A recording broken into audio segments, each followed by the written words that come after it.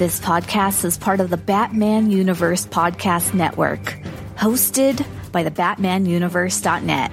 Check out everything related to Batman and the entire Bat family at the BatmanUniverse.net, including news and original content related to comics, movies, television, merchandise, video games, and more. Also, check out some of the other unique podcasts that TBU has to offer. Consider supporting this podcast by becoming a patron on Patreon. Even $1 can go a long way in supporting this content that you enjoy. Look for a link over at the BatmanUniverse.net to offer your support now. And now, on with the show.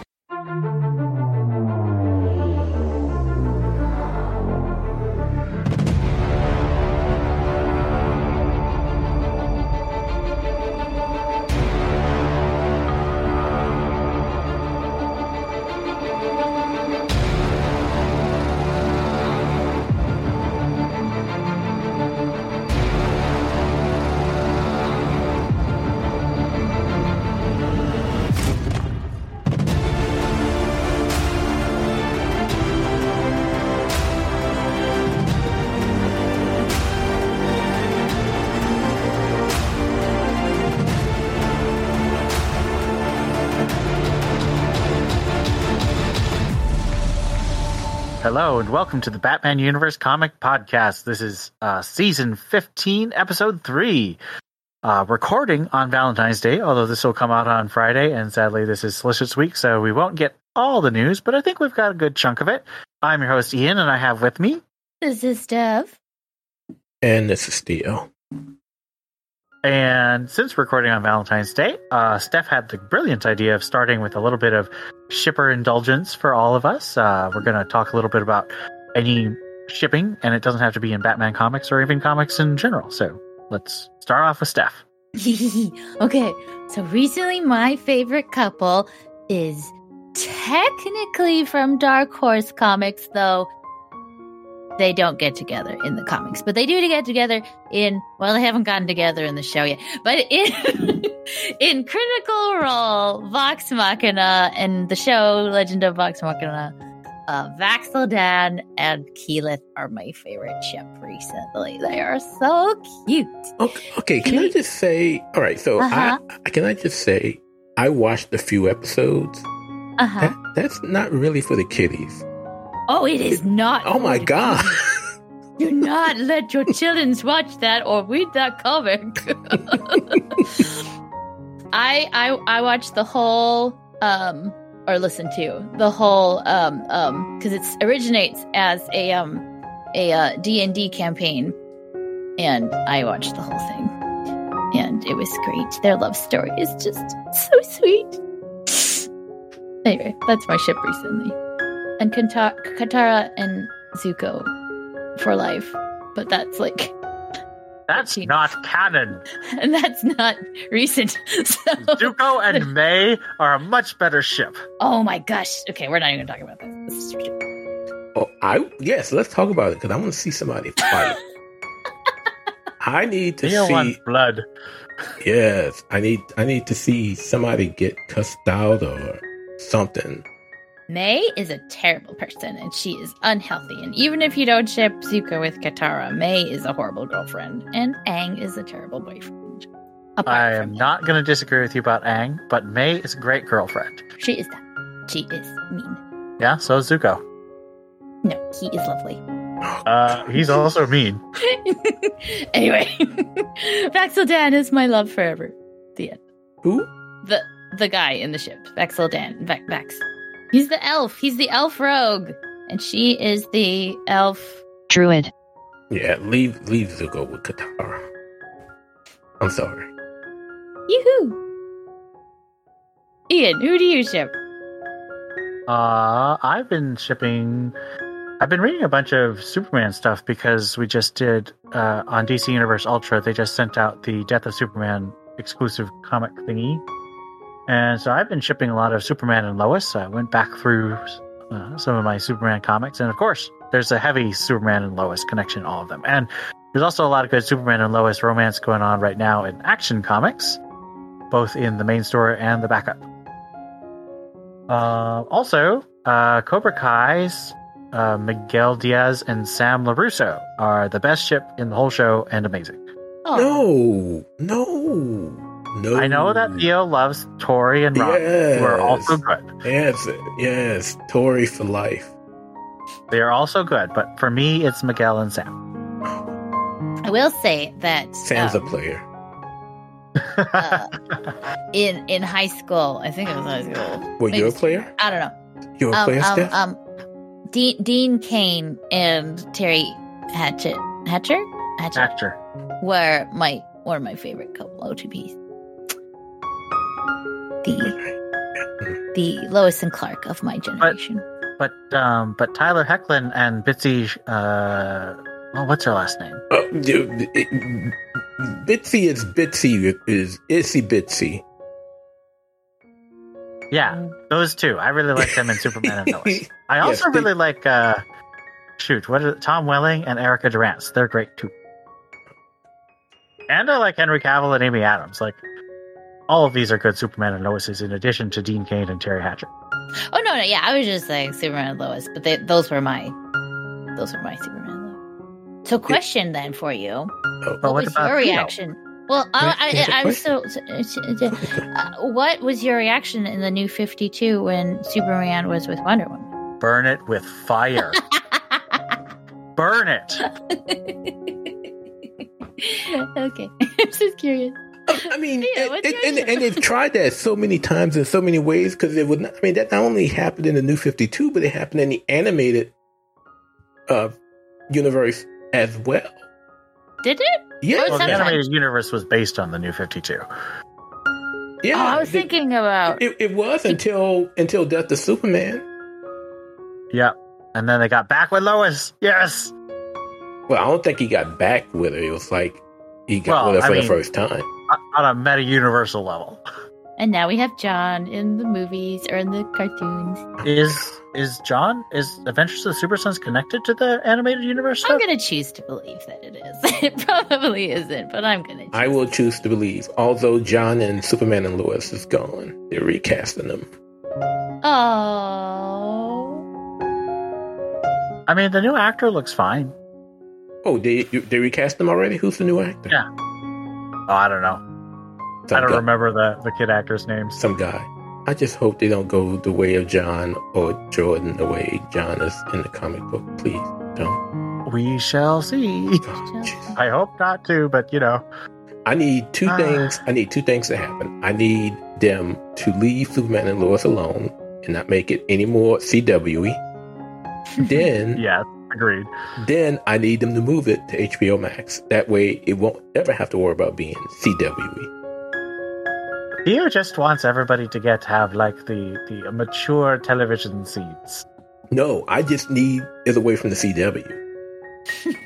Because everything. You're not wrong. Although, honestly, I would argue that Titans is very, very CW-y, and that's never been on the CW. And that's why it's canceled. After 4 seasons, though. Oh God! Can you believe it got 40 full episodes? I have not watched season 4, and I have no interest in doing so. I've never watched past season 1. I watched most of seasons 1 and 2, and I was just like, okay, this is enough. Yeah, because it's very CW-y. Like the relationships are all super immature, and it's all the most dramatically stupid things that happen. And the thing that gets me is, with all of the history the Titans have, why do you have to go and steal all of Batman's stories? I mean, technically, the first story is Lazarus. No, it's Raven's backstory, and then the next season is that was Judas Contract. Was it Judas Contract? Technically. And then third season was Batman Story because I think it was Under the Hood, but it was under the red. Yeah, it was completely. And I have no idea what the fourth season is. Don't ask me. Well, season 4 has Lex Luthor, so I'm assuming that. Well, I mean, that's a Superman thing. Yeah, that's a kind of story. But again, why just pull from the Titans' history? The actual. I mean, yeah. The first 2 seasons were more Titans-y, but Okay, well, but Theo, what are your shippings? Recent. I'm gonna hold off on recent. All right. And I am Bruce and Selena for life. I am For life. They have not had a good couple years, though. Hush. I am Peter and Mary Jane for life. Yeah. And I am Spider-Gwen and Miles. Huh? Spider-Gwen and Miles. I don't know, because if you read in the movie, they're clearly shipping. In the movie, they're really shipping. But if you read the comics, almost everything points to Miles and Kamala getting together. Oh, really? Yeah. So there was that issue of The End where they were basically doing the final story of heroes before they died or what have you. And the one for Miles basically hinted that he and Miss Marvel had a thing that was more than just the flame. Interesting. Yeah. Let me see. Do I have any other ships? I think that's until later. Yeah. Until later. Stay tuned, listeners. This is our way to keep getting you to keep listening. Could it be the Valentine's Day special? Only one way to find out. I mean, I can't guarantee I'm going to remember that particular joke because I cut that from our Greater Gotham. I still don't know. And I'm also Harley and Ivy. Oh, I thought you didn't like Harley. But they're such a good couple. I hate Harley as a single character, but as a couple, yeah, those two are. This makes no sense to me. Unless you enter Sean's universe, and then it's Harley and Bruce, which is out there. I mean, he sells it, but it's a wacky ship. Good. It is a wacky ship. It is a wacky He ship. holds her butt in the last episode. Huh? Last issue. He's holding her butt in the last issue. Hey, I missed that. You need to rewrite it. It's a big old butthole. Oh, no, that's right. When they were laying on the sofa. No, you're right. No. When they're riding up the grapple. So technically, he's just holding on to her. Yeah, he's just holding her. Yeah. Is a butt grab. Hey, but... Speaking of the White Knight, first news item is that White Knight is getting 2 additional titles. So the first one that's announced is a Joker Generations, Generation Joker. There we go. Which is about Harley's twins trying to resurrect their father. The second title is World's Finest. Now, that's about Superman and Wonder Woman. So Sean Murphy is going to be writing and drawing The World's Finest, and his wife Katana Collins and another co-writer are doing the writing, and Marco Andolfo is doing art for Generation Joker. I don't like that. I'd rather have that reversed. I really liked the Katana Collins Harley Quinn, though. I thought it was good.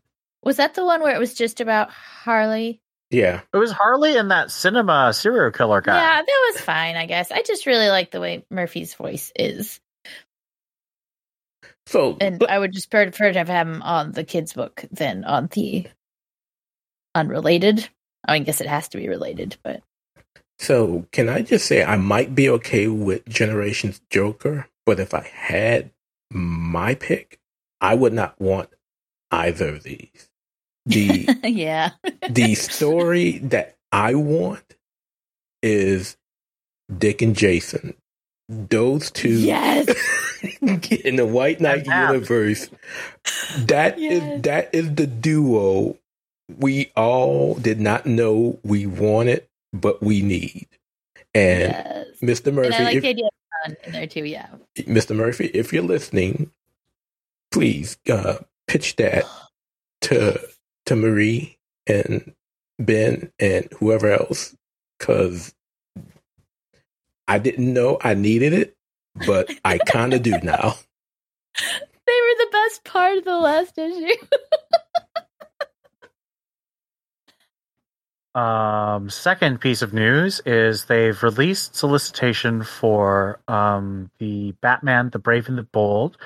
Turns out Batman, the Brave and the Bold is just Urban Legends Part 2. It's 4 stories, 64 pages, 2 20-pagers, and 2 10-pagers. Yeah. Probably going to be $8, just like Urban Legends, but it'll have more non-Batman stuff in it. I hate this so much. We just got done with freaking Urban Legends, and we have Urban Legends 2. It's gonna start with Jan Mora writing.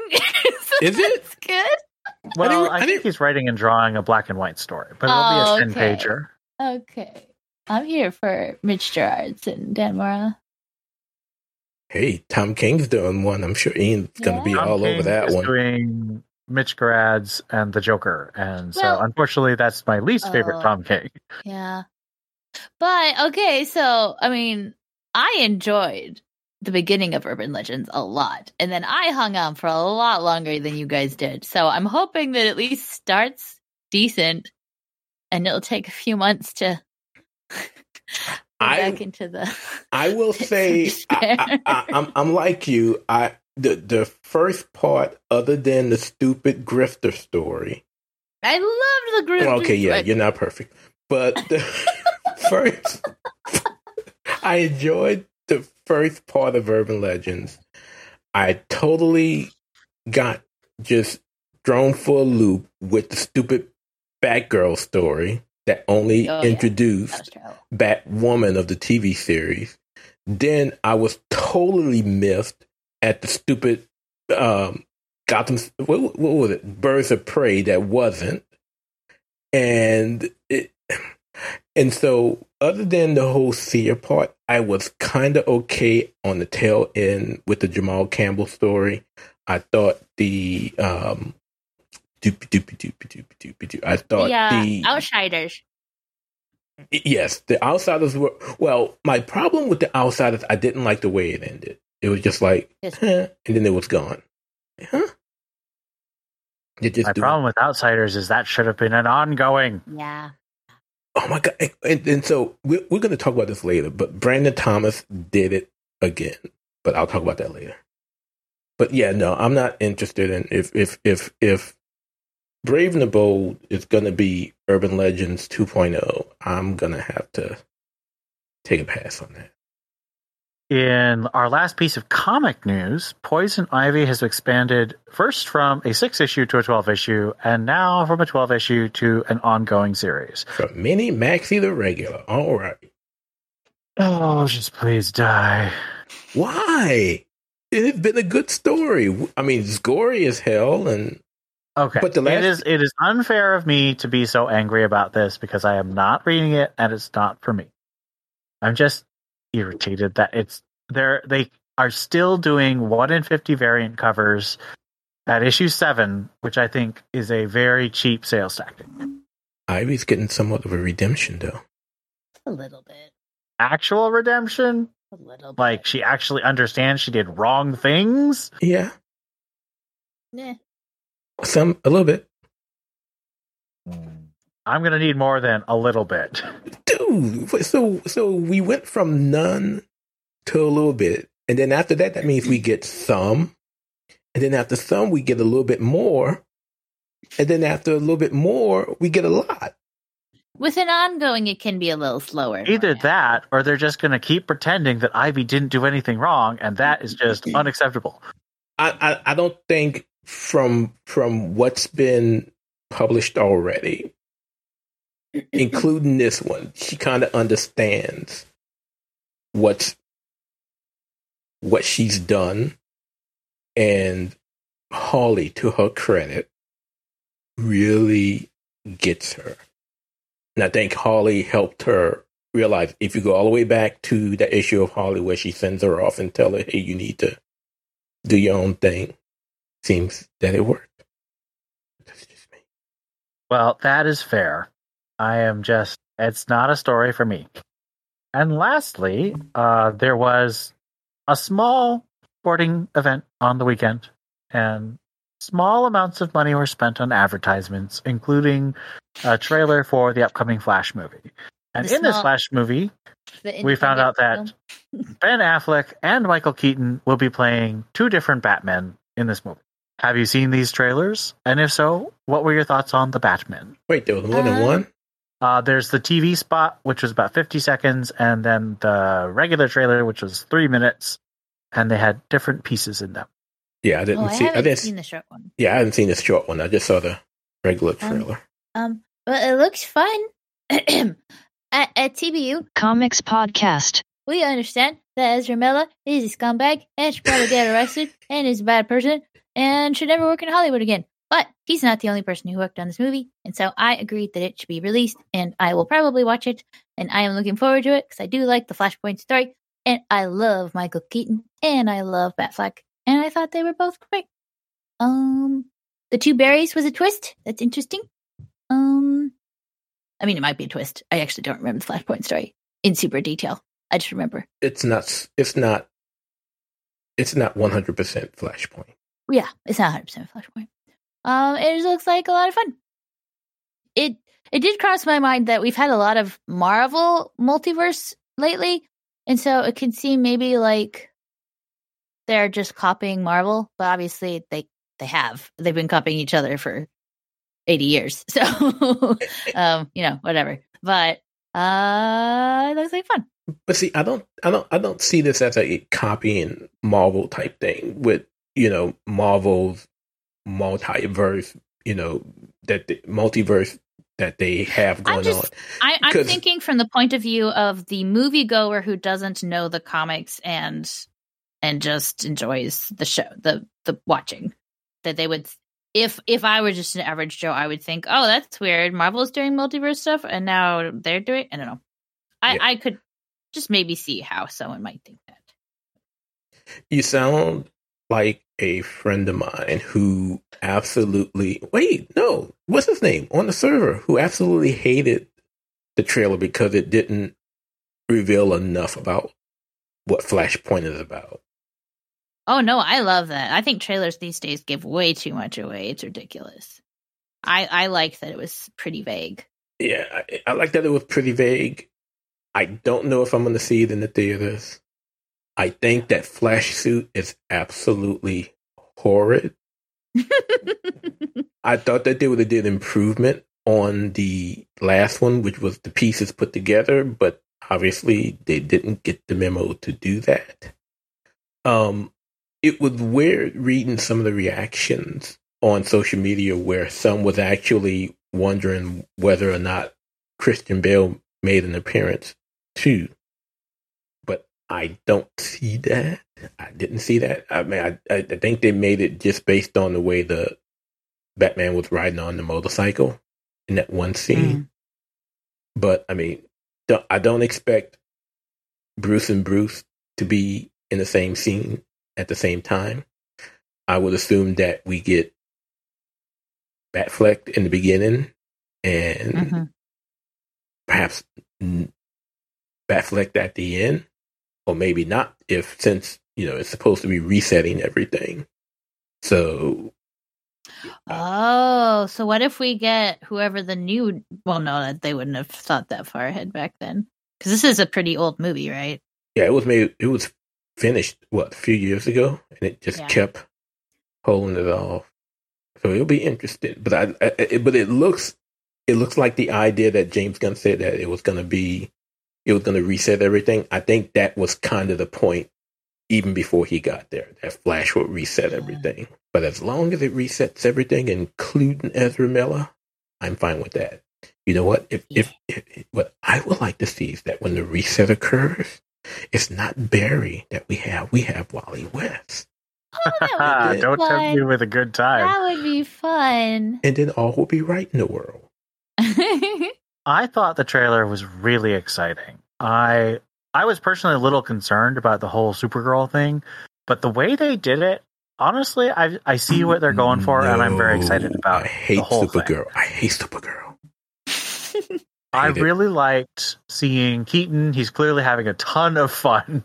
It was really cool to see Batfleck as well, and I'm very hyped. I am definitely seeing it in theaters. I was surprised at how many people were surprised to see not just Keaton, but Affleck too, because I thought it was common knowledge that he was in the movie. And I thought it was common Well, knowledge. my problem is I keep hearing rumors that they took this out and they took this out, and so I didn't know anything. I thought it was common. And actually, I thought it was common knowledge that they put out there that both of them were going to be in it. I don't know.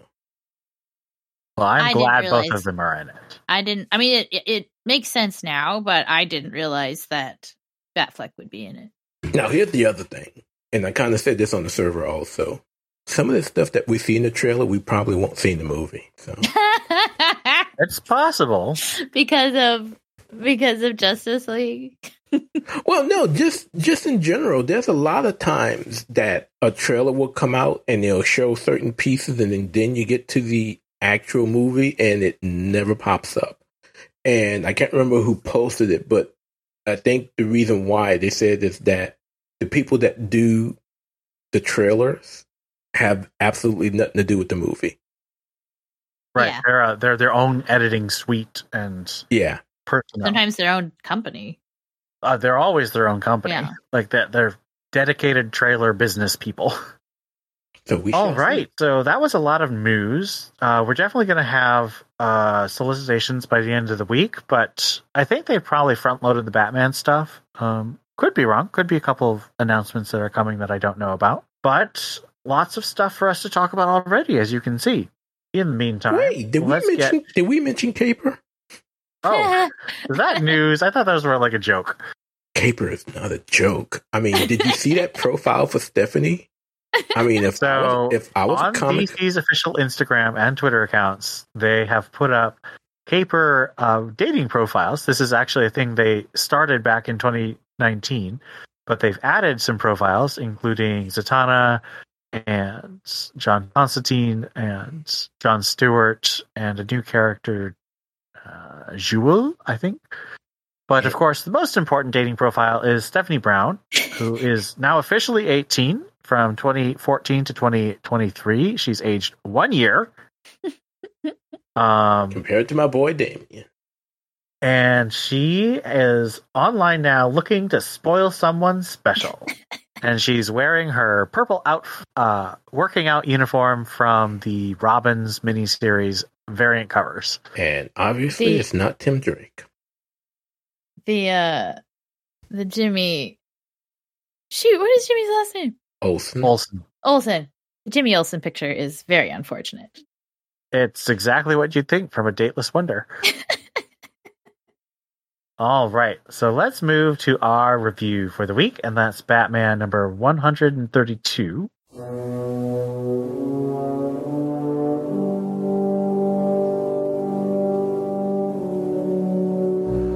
This is written by Chip Zdarsky, art by Mike Hawthorne. We begin in Gotham City apartment on another world in the multiverse. Dr. Leslie Tompkins rushes out the door to pick up a shift. Alfred Pennyworth pleads with her not to go, but as Leslie points out, too many doctors have fled to Metropolis, so someone needs to help those in need. Elsewhere, the Bruce Wayne of the main universe shadows Jewel, or Julia, as she goes about helping those she can in a Gotham City overrun by Venom-enhanced police. In this Gotham, the city is walled off, and the United States has abandoned everyone within those walls. I've heard this scenario before.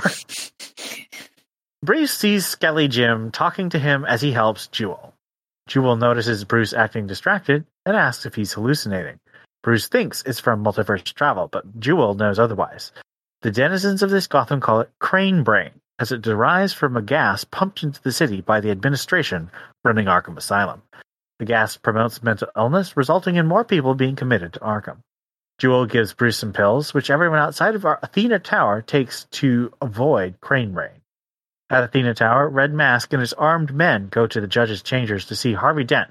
Dent rests on a throne before a room full of dead men. Red Mask takes Dent's venom power away before giving it right back if he doesn't get in line and deliver the new Bruce Wayne to Arkham. At Jewel's safe house, Bruce cooks for her while she tells him about Darwin Halliday, the man who owns Athena Tower and created the drug that combats Crane Brain. Jewel believes he's the only one standing up to everything going on, but Bruce isn't so sure. Bruce thinks back to his world, back to Alfred and his Robins. Next week, there's a fundraiser gala at Athena Tower, and Bruce plans to attend so he can meet Halliday. In the meantime, Jewel gets him a fake ID, and he assumes the name of Wilson Texlon, a financier from Metropolis. He also makes some rudimentary weapons. Wilson Texlon asks around for Halliday, but Selina Kyle finds him. She asks him to dance, and it takes every fiber of Bruce's being to remind himself that this is not his Selina. Immediately, Selina calls him out, letting it be known that she knows he's Bruce Wayne. Bruce tries to fake that he's been living under an assumed name for a fresh start, but Selina reveals that in Gotham, Bruce gave up everything to become a social worker and then died. When Bruce presses to find Halliday, she indicates that he's on the second floor. Bruce looks up and goes cold. The man on the second floor has the Joker's face and smile, though he's not white or made up like a clown. Before he can meet this possible Joker, Selina snaps Bruce up in her whip, and Punchline bursts into the gala and attacks. Bruce breaks free of Selina's whip, tries to run for it, but Killer Croc intervenes. Croc beats Bruce to the ground, but Bruce lights him on fire with some alcohol from a local bottle and tosses him out the window. About to make a gateway, Bruce sees Alfred. Distracted, Selina is able to get Bruce in her whip again, but a man pulls out a gun and fires, hitting Bruce in the shoulder, and Bruce falls out of the window. Selina's whip saves him, and he's able to make a safe landing from a skyscraper onto the street below. He climbs to his feet and stumbles around into an alley. He sees a police officer beating someone mercilessly, so he saves the person. Using every ounce of strength to take out the venom-enhanced officer, he remembers missing his world, his sons, and his Selina, but he determines that this world needs him, and he'll never give up. So, what do you think of alternate universe Selina? Well, she looks nice. I think Bruce knows her pretty well. I feel like she is who she would be without being with Bruce.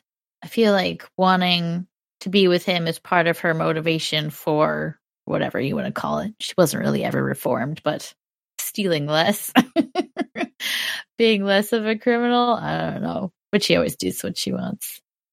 I like her. She seems like she does what she wants within the confines of the creepy world they're living in and behaving in a way just enough to not be suspected or red flagged or whatever. I hate that dress. But anyway. I mean, yeah, pretty much like Steph said, she was a Selina. She was a Selina that never met Bruce in year one and didn't have that morality that he always applied to her. So it was what's expected in a Batman-less, that word, Batman-less universe. I thought she was really cool. Zdarsky definitely has a good handle on an appealing Selina voice, even though this is obviously an alternate universe Selina, but he writes her very similar to how he wrote her in the backups. Just a lot of character, personality, sass, intelligence, and impulsiveness. Just really feels like a complicated character, and I'm still on board with the idea that, similar to his Daredevil run, Zdarsky's going to build up to a big Bat-Cat reunion. I really think that's where we're headed. What do you think about Crane Brain? The idea that basically Scarecrow gas is everywhere. I mean, I guess it makes sense and it sets people up for failure. I'd wonder what the motivation is, like terrorizing an entire city and setting them up to be criminals / crazy. Being crazy doesn't make you a criminal, but I guess here it does. So I don't know. I don't understand what their motivation is for doing this, but I as far as like how you can be diagnosed with crazy. It makes sense. It does. It makes almost as much sense as Harvey being souped up on Venom. I mean, did you see how quickly he came crashing? Yeah. Kind of felt. I had to look at that a few times to figure out what was going on because I didn't understand what was happening. Yeah, but to answer the question, it's a weird idea considering the overall plot, and this is how you control Gotham, by basically making everybody crazy, or like Harvey, one of the two. Because they got the regular citizens who are going through Crane Brain, or you have GCPD who are all souped up on a version of Venom, including Harvey. I thought it was really clever. I mean, I think that Zdarsky is being very over the top in a lot of ways, but there's a lot of thought put into the topness. And this definitely feels like a different dystopian Gotham than a lot of the Gothams we've seen. Thankfully, it also feels very different than that terrible Worlds Without a Justice League tie-in that I'm going to keep. I'm going to keep referencing this as long as we're in this alternate universe, because that scarred me for 6 months. And I think it's a clever explanation for Skelly Gordon. Yeah, because that was really weird. Yeah. So did he actually take the pill? I think so. I'm not sure. That'll be something we'll have to keep an eye on. Because I don't know. If I was Batman, I would not put things in my body. I did not know what were. Things in my body I didn't know about. Yeah. I mean, if I was Stephanie Mounts, I wouldn't put things in my body I didn't know about. That's just weird. What do you think Bruce could actually do in a 6-issue arc? And of course, this could be longer, but I don't think they're going to let Zdarsky have this alternate universe be the main continuity for more than 6 issues. I mean, they definitely didn't like what happened when Tom King did that. This is funner. Nightmares is my favorite arc from Tom King's Batman, so I disagree, but definitely more people agree with you. I'd like him, and this is probably par for the course. This has probably done 100 times before, but I'd like him to recruit people like Selina and Two-Face and leave this Gotham with a trajectory of a plan, and then have them be in charge and just leave it in their hands. Because I feel like wrapping things up nicely, quickly, is silly, I think. The only thing that makes me wonder, and again, I haven't read solicits to know, but the only thing that makes me think that this may last longer than 6 issues is we right now have a Bruce who wants to save this Gotham, who feels he needs to save this Gotham, and isn't really thinking too much, although he mentions having to go back, but who isn't thinking too much about getting back to his Gotham because he knows his family is there. You know, he misses them, but he knows that they're there protecting the city, whereas this Gotham has nothing, and he feels he needs to save it. So I could see them going beyond 6 issues so that he can, I guess, get it out of his system and want to head home. But it will take something like Steph saying, you know, him recruiting folks to carry the flag after he heads back. Unless Tim just drops in and takes him without him being ready to. I honestly don't know how he can fix something. I think it would be cool because I like the idea that Batman can make a difference, and I think Steph's idea of inspiration is a good one, because I think Batman is an inspirational character, both in his universe with the Robins and Catwoman and the other characters, but also in our universe, people are inspired to try and be better by reading Batman or watching Batman in the movies. And I think that's great. Well, I mean, also because, like, I don't know. I feel like it's too much give a man a fish. Like, Batman can't stay in that universe. Even if he fixes the problem, he's going to leave. And then what? If Batman is the glue holding it together and he leaves, then it's all going to fall apart. So I think he knows that. He needs to set up a system. Agreed. But I just don't know how it's going to do. I mean, nothing has gone how I expected it, which is good. But it does mean that my pattern recognition is not very helpful in trying to figure out where it's going. What do you think of Mike Hawthorne's art? I liked it. I looked through it a second time because I was like, man, that was really good. And I looked at it and I was like, well, okay. It wasn't as fantastic as I had thought the first time. But it was very, very good. Very serviceable. Did the job. It was very great. Yeah, it was okay. It's not Jorge Jimenez, but no. it was okay. Nothing to complain about. Yeah, I'd agree. I think Hawthorne, I definitely like it better than his Wonder Woman stuff. I know he was really excited to do Wonder Woman, but I didn't like the way he drew it. But I'm enjoying the way he's drawing Batman. And his Selina is definitely really cool looking and lots of good action. Like it feels like he's good at storytelling, which is definitely something you need to be in comics. Let's move to our backup. This is the Toy Box Part 2, also written by Chip Zdarsky. Art by Miguel Mendonca, I believe. I could be wrong. If you know how to pronounce it, please write in and tell me. Months ago, in Metropolis, as Toyman went on a rampage, killing innocent bystanders and turning others into toys, Superman and John Kent tried to stop him, but Toyman killed himself.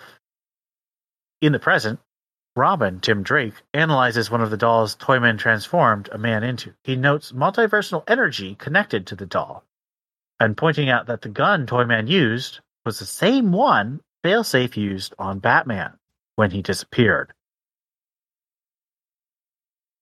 A shadowy Tim says this out loud, asking a shadowy figure behind him for help.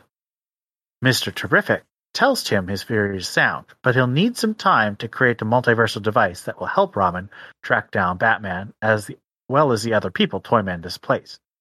Tim goes home and hangs out with Bernard, spending time with his boyfriend before an adventure that could end in tragedy. The next day, Robin suits up in a special multiversal suit made by Mr. Terrific. He collects some discs which will send people back to their correct universe, then takes the plunge into another universe. Immediately, he finds some of the survivors that Toyman displaced, but also Toyman himself leading an army. What do you think of Zdarsky's use of Tim in this backup after his use of Tim in the main story for Failsafe? I mean, it makes sense. It follows, I think, Tim's personality, his trajectory from the previous arc. I think this is something that would happen. I think the story being here makes sense. I don't know how he picked this universe to go to, and I'm not a big fan of it being Toyman centered instead of him actually finding Bruce. But I mean, whatever. Chip's done good so far, so maybe there's some point to all this. Maybe he's just supposed to save people and not actually save Bruce. I will say that Chip's handling of Tim Drake is eons times better. Is that right? Yeah. Better than Megan Fitzmartin. Mm-hmm. So there's that. Completely true, but a very low bar. So there's that.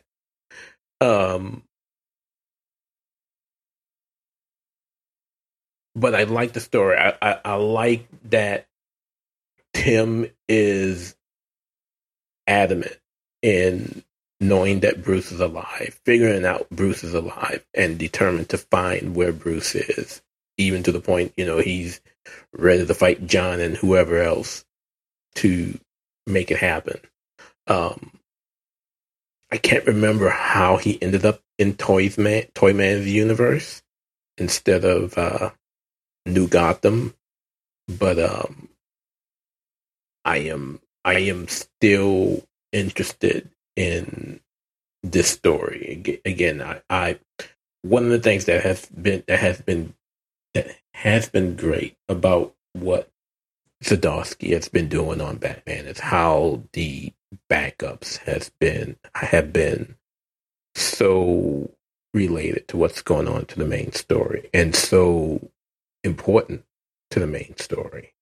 That it gives you a background of what's going on. So, Bruce has been sent to this new universe, this new Gotham, where there's no Batman. However, we still get an idea of what's going on in Gotham with what Tim is doing. Now, of course, he's in Toyman's world now, but still, at least we get an idea of what's going on at home. And I really appreciate what the backups, not just in Batman, but also in tech for its part, has been in keeping things tied together. Yeah, I agree. I think that Zdarsky's been doing a really good job with these backups.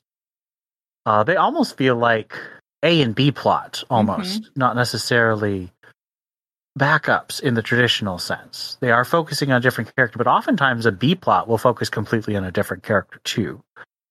And I will say, much as I don't like them, I would argue that the Spurrier backups in Detective are structured in a very similar way. Both the backups in Batman and Detective are clearly directly connected to the plot of the main story. And there's clearly a lot of collaboration between Romvey and Cy Spurrier. And obviously, Chip Zdarsky deigns to collaborate with himself sometimes. Mm-hmm. Any comments about Medel Mganka's art for this backup? I think I liked the backup art a little better than the main art. Really? What, like any specific things that you like better? I think it's just more my style. It's a little, and maybe it was the colors. I don't know. There was something a little more lively about the art. And it could just vivid. Be that the Batman story is more of a noir dystopian story. And obviously, Tim is going to a place where the Toyman is in charge. So obviously, it'd be more like Babes in Toyland kind of thing. But my eyes were happier looking at the backup story. It was definitely easier to follow because of the vividness. Yeah. I think that's fair. In Batman, the brightest point of the story was when he was at the party about to get his butt whipped. Mm-hmm. I'm already kind of familiar with Miguel Mendonca. I've seen him a lot, and I kind of have him in my sort of B-list artist category. He's definitely good, but he's never really stood out to me. But this could be similar to like Rafa Sandoval in Black Adam and Action Comics, or Daniel Semper in Dark Crisis. Like, they were good before, but I feel like some of these stories have allowed them to really develop into better artists and have a better showcase. And maybe this will be the case for Miguel too. I just kind of already have pigeonholed him, which is unfair. Artists can always develop. Last question for the backup. Do you think this is actually the right universe that Bruce is in? Obviously, he's in Metropolis, but do you think that he can just travel to Gotham? I don't think so. Because if Gotham is having a brain drain and they're going to Metropolis and it's run over by Toyman, I don't think that's where they would go. Steph took my answer. That was going to be my exact answer based on based on what we're hearing with regards to what's going on in New Gotham, with how people are running to get to Metropolis. I can't see this being in the same universe. I kind of want it to be the same universe, but I definitely think that I could see Tim having more universe hopping before he can get to Bruce. Yeah. No, I want it to be too, because I want this to be done quickly. But yeah, I think he's going to have hiccups. There's no way it can go smoothly. He's going to do some universe hopping and popping. Hopping that universe. I used to have a shirt with frogs on it that said, "I'm so hibbity hop." And then I would say, "I'm so hibbity hop, I'm going to hip hop to the hip hop shop." Steph, don't ever do that again. I was in my 20s. All right, so let's give this issue a rating out of 5 red sexy dresses for Selena. No, that dress is horrible. That is better than her current costume. It's that neckline. Or that boob line, whatever that is. Anyway, 3.5. I really liked the issue. I really liked the art. I liked the story. I'm interested in what's going to happen. I am invested. I need more. Oh, God. No, I will not. 3-5. I can't do it. Sorry. Steph took my original answer. So 3-5. I don't have a problem with Selena's dress because, they still cater to males buying comics, even though the number of females have increased exponentially. Yeah, 3-5. Well, unfortunately for Theo, I said 3.5 before Steph said 3.5, so I wasn't bandwagoning. And Scott also said 3.5, so there is a mode of 3.5 and an average of 3.44. Definitely an above average issue. Nothing really stood out to me in a way that's like, oh man, I'm going to remember this comic for a long time. Like Batman 98 in Joker War by Tynion. Like that really stands out to me even 2 years later. Or things like, Double Date or the ending of Tom King's run. Like there are issues that stand out to me individually for many years, but this isn't one of them. But it's a very, very good issue.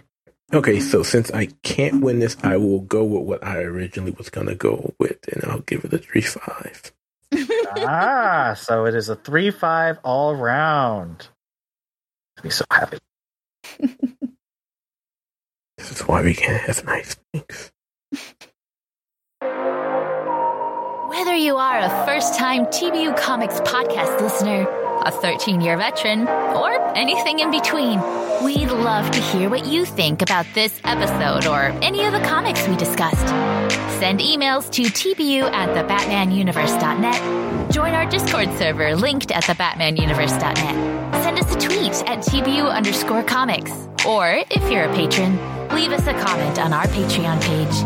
We'd also love it if you left us a review on iTunes. We'd love to read your comments on the next episode of the Batman Universe Comics Podcast. Batman may claim he works alone, but we know that he needs the Bat Family. Join the TBU Bat Family and let us know what you think. All right. So let's move on to Greater Gotham.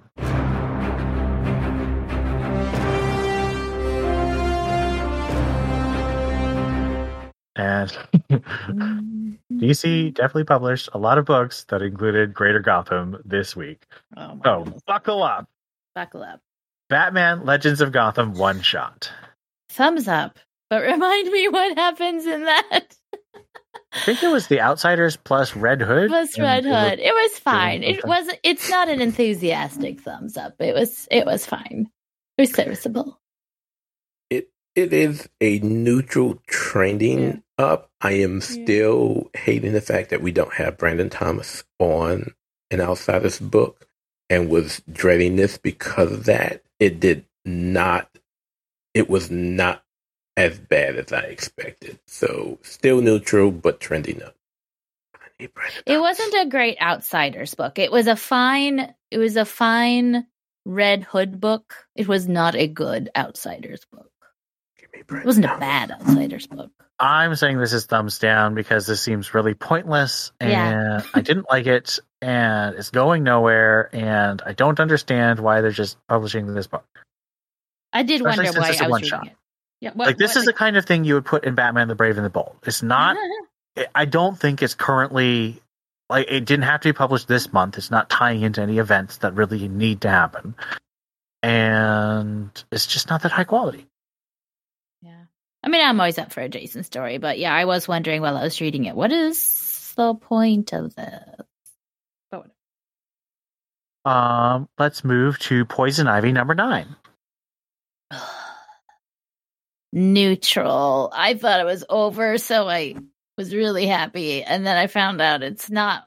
Not only is it not over at 9, it's not going to be over at 12. So I mean, I'm glad she's changing. I'm having trouble understanding what her motivation is and if she actually is changing and why suddenly her spores aren't deadly, but whatever. Thumbs up. Now, I ultimately think that our friend Janet is going to turn into Crazy Lady and just go all Fatal Attraction, putting the bunny in a pot of boiling water, Glenn Close type of crazy, because it's obvious that, she has a thing for Ivy, but with Harley popping in and saying, still my boo, that's not going to sit well. And so I can, if anything happens as Ivy continues this redemption story that I still think she's getting in, which means you should read it, I think that Janet might be the person that pulls her back from it. It won't be Harley who's trying to get her to get that redemption story. It's going to be Janet who pulls her back and say, no, you need to be stone cold crazy again. Eco terrorist and just murder, death, kill everyone. But yes, thumbs up for me. Although it was kind of weird just how they her and Harley just immediately just jumped into the bedroom like 2 pages in. And then she not completely surprising with all those covers, but yeah. Story-wise. The covers were beautiful. The covers were beautiful. And a rip-off. This is still an abstain for me. There's only one way that I will actually read this book, and that is the thing that got me to read our next book, which is The Joker, The Man Who Stopped Laughing, number 5, a.k.a. The Joker, Season 2, number 5. Abstain. This is a... to be fair, this is a neutral. The main story is a thumbs up. It has Stephanie Brown in it. She does a Batman impression, and it's awesome. And Carmine D. Giandomenico draws Stephanie Brown, which is a dream I've had for a long, long time. So this issue is in my collection now. Wait, say that name again? Sucks. Say that name again? Carmine D. Giandomenico. Carmine Di Giandomenico. Carmine D. Giandomenico. The backup has great art. I do love Francisco Francavilla, but I hate the quote-unquote jokes that they're telling. It's not funny. It's gross. It feels really fetishy in a very just squicky and gross way, and I want them to stop. This book doesn't need backups. It's an excuse to charge $6 for this series. Make it a $5 series and stop it. So that's why it's a neutral, because the backup really does hurt the score. Batman and the Joker, The Deadly Duo, number 4. Abstain. Neutral, trending up, but they gotta stop chopping up Jim Gordon. They can't keep sending body parts. The story was fine as they're going through the trains, trying to figure out how to, make the train go back to its original weight without taking anybody. That was a good idea, but they got to stop. I can't keep seeing body parts from Jim Gordon pop up. So, Mark, you gotta slow that down some, bro. Abstained. One Joker series was enough for this episode. For me, Gotham City Year 1, number 5. Oh, thumbs up. That was very interesting. I mean, I don't know. Maybe I'm just not very observant, but I was actually shocked at how much backstabbing and in crime there was in the story. It's very intriguing. I will take your word for it.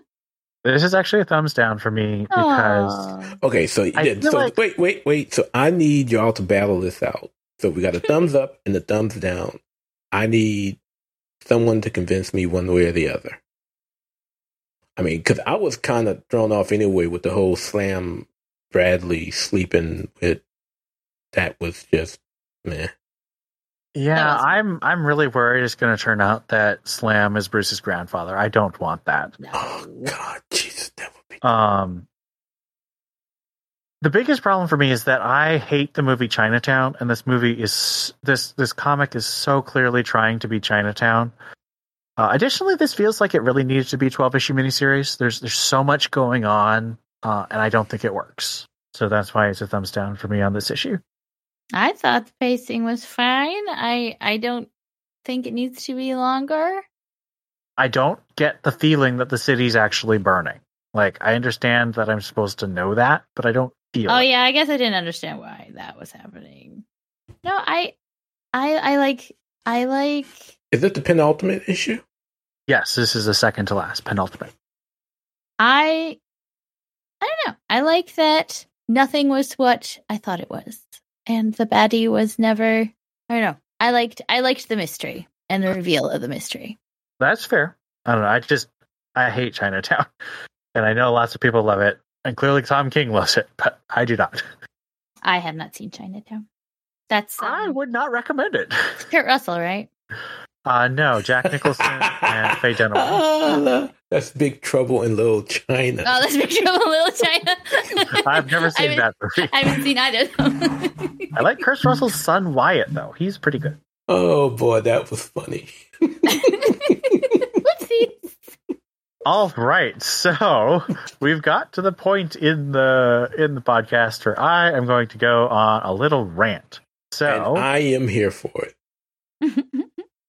we have 3 tie-in titles to Lazarus Planet this episode. That The next Theo is evolution- abstaining all from. I wish I had done the same. Next Evolution, Legends Reborn, and Dark Fate.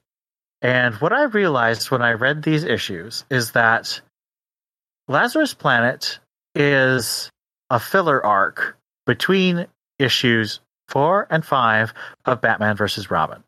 And I hate every part of this. Batman vs. Robin has like this big event that supposedly happens in issue 4, and then Mark Waid writes Lazarus Planet Alpha and Lazarus Planet Omega, and those are the only issues that actually matter. Everything else is random adventures, and what makes it worse is that they're random adventures that aren't full stories. They're teasers.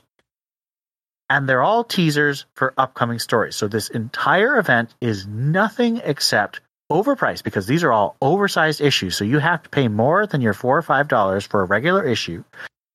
They're not complete stories, and they're all advertisements for upcoming series. We've got Doom Patrol, we've got Night Terrors, we've got Spirit World, we've got City Boy. City Boy, we've got Red Canary. Like, all of these are upcoming stories, and they're all incomplete. They don't have any sense that this is an actual story that I'm going to come back and be like, oh, this is a great thing I want in my collection. If you buy these books, you are buying the equivalent of a trailer clip reel. And I think that is beyond offensive. If you want to do this kind of thing, you do it on Free Comic Book Day, or you do it as an entry-level price, like a couple dollars, $1 or $2. I understand that they're big books. Well, maybe you shouldn't have spent so much time and money making trailer clip reels as your big event in January and February. Did you think of that, DC? No, you didn't. Instead, you decided to charge everyone, and it's not working. Believe it or not, my comic store is really upset because they ordered a bunch of these because it was going to be the big event, and no one's buying them because everyone can tell where they're being suckered. So, Lazarus Planet sucks. All of these sucks. All of them get a thumbs down, and no one should buy it. I read the Nightwing City Boy story in Reborn. I thought that was kind of cute, but I skipped pretty much everything else. I read the Flatline Roz story, and Roz is back. He came out of an urn for no reason except that Flatline opened it, and Ubu has a hair now and is alive for no reason. Didn't he just die in in Detective Comics? Yeah. I mean, I actually was happy to see more Flatline.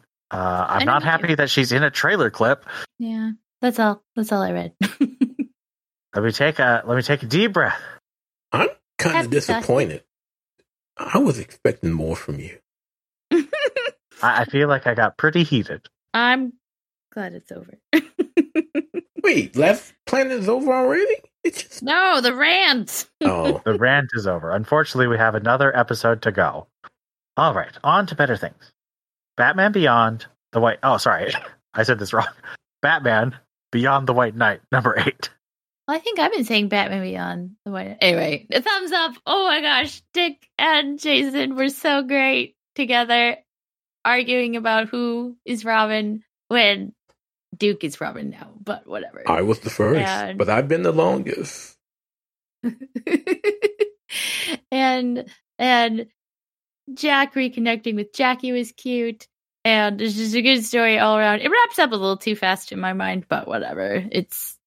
That always happens. Thumbs up. Loved it. I will say again that Jason and Dick in the White Knight universe is the story that we didn't know we wanted, but we absolutely need right now.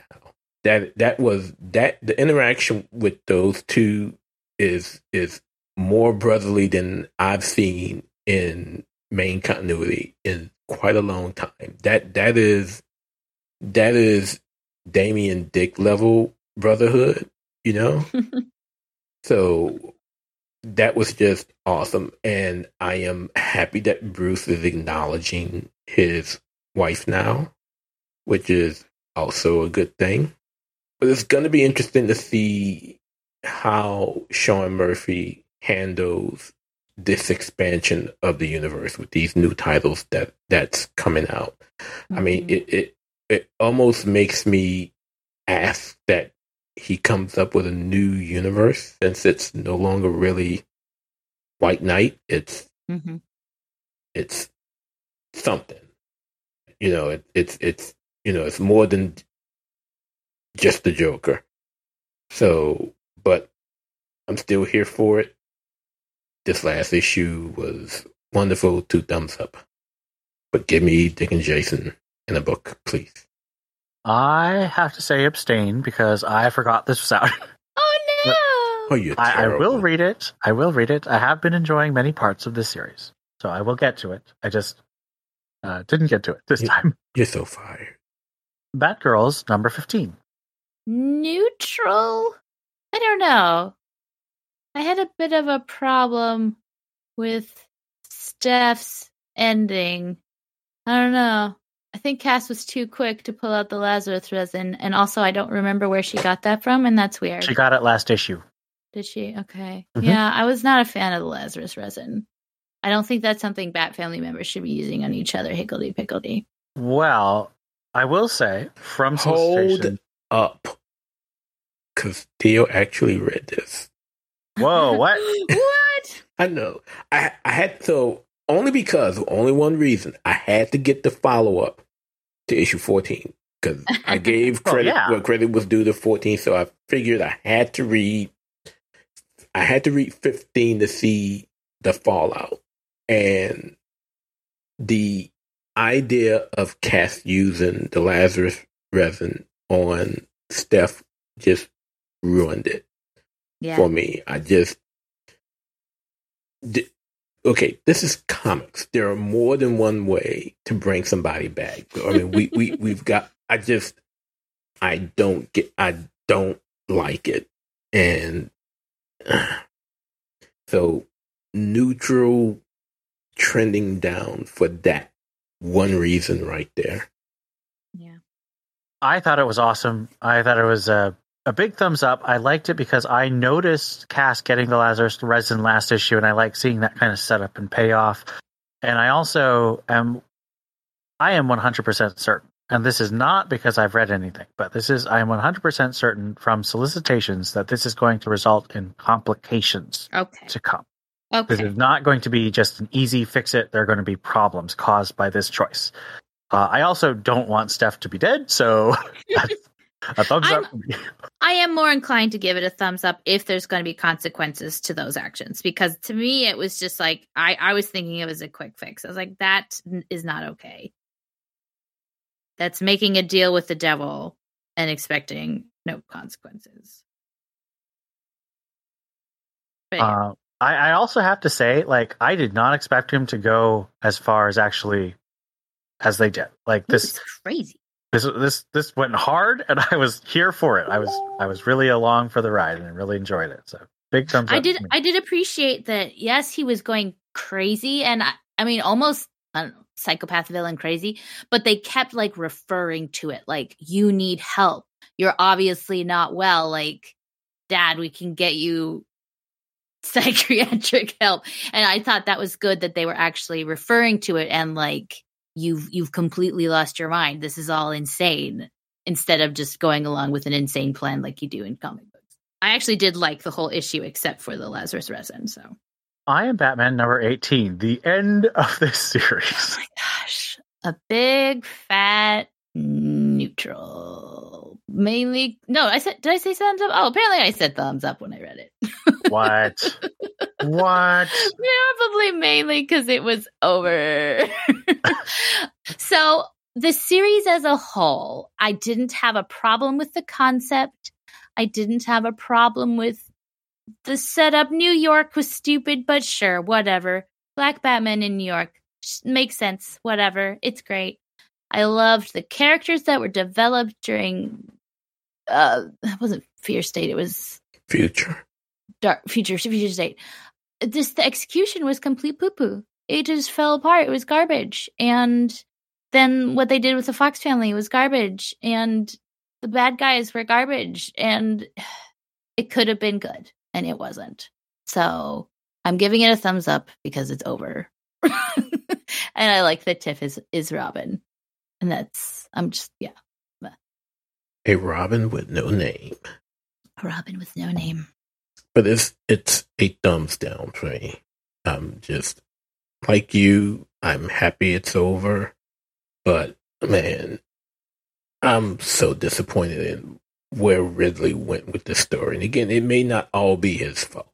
We know how editorial can just screw everything up. But happy it's over. Don't let him come back. Keep him in New York. And, yeah. Don't let the door hit you on the way out. That too. Or do. That's a big thumbs down for me, too. This took characters I love, specifically Lucius, Tim, and Luke, and either made them extremely unlikable for no good reason, or put them in a coma again. So, thumbs down for this book, thumbs down for the series, and I really hope that we can get a Luke Fox book and not a Jace Fox book in the future. Or a Tam Fox. Batman Incorporated number 5. Oh, man. Thumbs up, and I'm so proud of my baby boy making good choices. This would be Clown Hunter for the uninitiated. Thumbs up, and Ghostmaker was like, I totally could kill you, but I'm not going to because I promised that I wouldn't. And then he acknowledged that, yes, the people that you killed were baddies. That the people that the baddies killed were baddies. I really liked it. Thumbs up. Thumbs up. The entire series has been good thus far. I do like Ghostmaker reminding us of the promise he made to Bruce. Mm-hmm. So that was fun to see brought back to light. And the art's been great. So thumbs up. Yeah, it's thumbs up for me too. I'm really happy that this is getting a thumbs up across the board from the podcast. I really hope you guys are checking it out. This book could definitely fly under the radar because it doesn't have any of those name brand characters in it, even though it has Batman ink on the cover. I personally hope Brisson is smart and gets Bruce to do a cameo so we can maybe get some advertising. But it's great. Quality-wise, this book is really top tier. A surprise edition. Theo told us about this collection. DC Power, A Celebration. I read the 2 TBU stories, and they were lovely. They were lovely little stories. In fact, I would say that the Batwing story was more romantic than anything I skimmed through in the Valentine special, it didn't look very romantic at all, so I didn't bother reading any of the stories. Yes, it is a thumbs up for me. The entire collection was pretty good, with the exception of maybe the Cyborg story, which I found disappointing considering it's supposed to be It's supposed to be a ongoing series coming soon. However, is it the same creative team as the ongoing? The writer, yes. The artist, no. However, much like the Jason Dick book that I got to say that a different way. Unlike the Dick Jason book that we all need in the White Knight universe, I absolutely need to see more of Vixen and Batwing. That is my newest favorite ship because it was a ship I was not expecting. And for all those out there who feared the idea of editorial putting Luke with Barbara again, we now know that can't happen anymore because he's kissing it up with Vixen, and it's supposed to be in continuity because it's supposed to be continuing in Dawn of DC. So, yes, thumbs up for the whole book and for that story. Oh, and by the way, even though it's not TBU, Brandon Thomas does it again. He actually made me interested in characters I have absolutely no interest in prior to him putting his hands on them, and that was the Kid Flash Aquaman story with Jackson and Wallace. Absolutely love it. And again, Brandon Thomas, he can just write all of the terrible characters. Just please don't do Harper Row because I would hate to have to like Harper Row. I would hate to like Harper Row. There's a pull quote.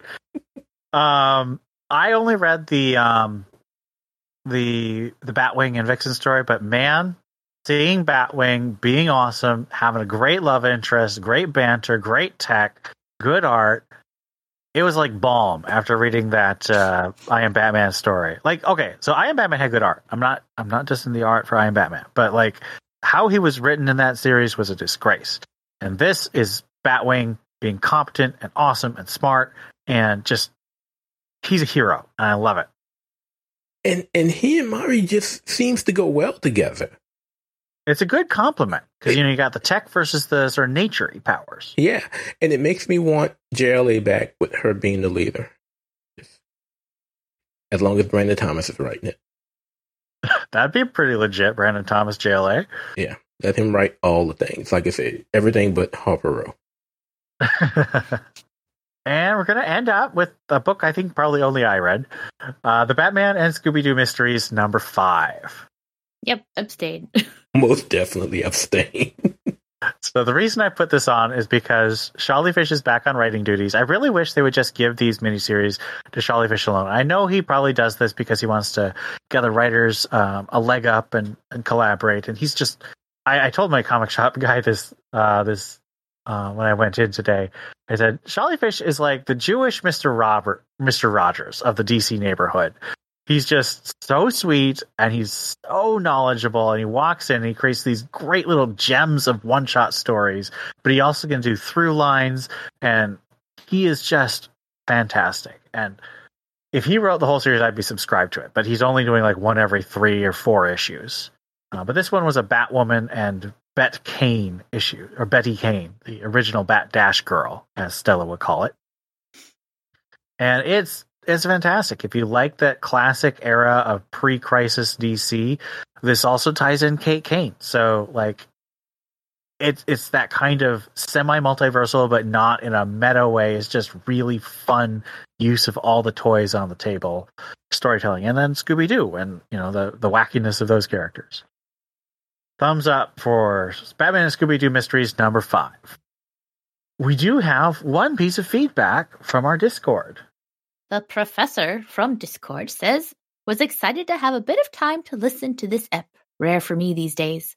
I just want to note that @Wedge, who is Ian, started by trying to ask some questions, and that proved impossible as the cast had to spend 30 minutes trying to decipher just what the heck is actually going on in the story. Oh, is he talking about tech?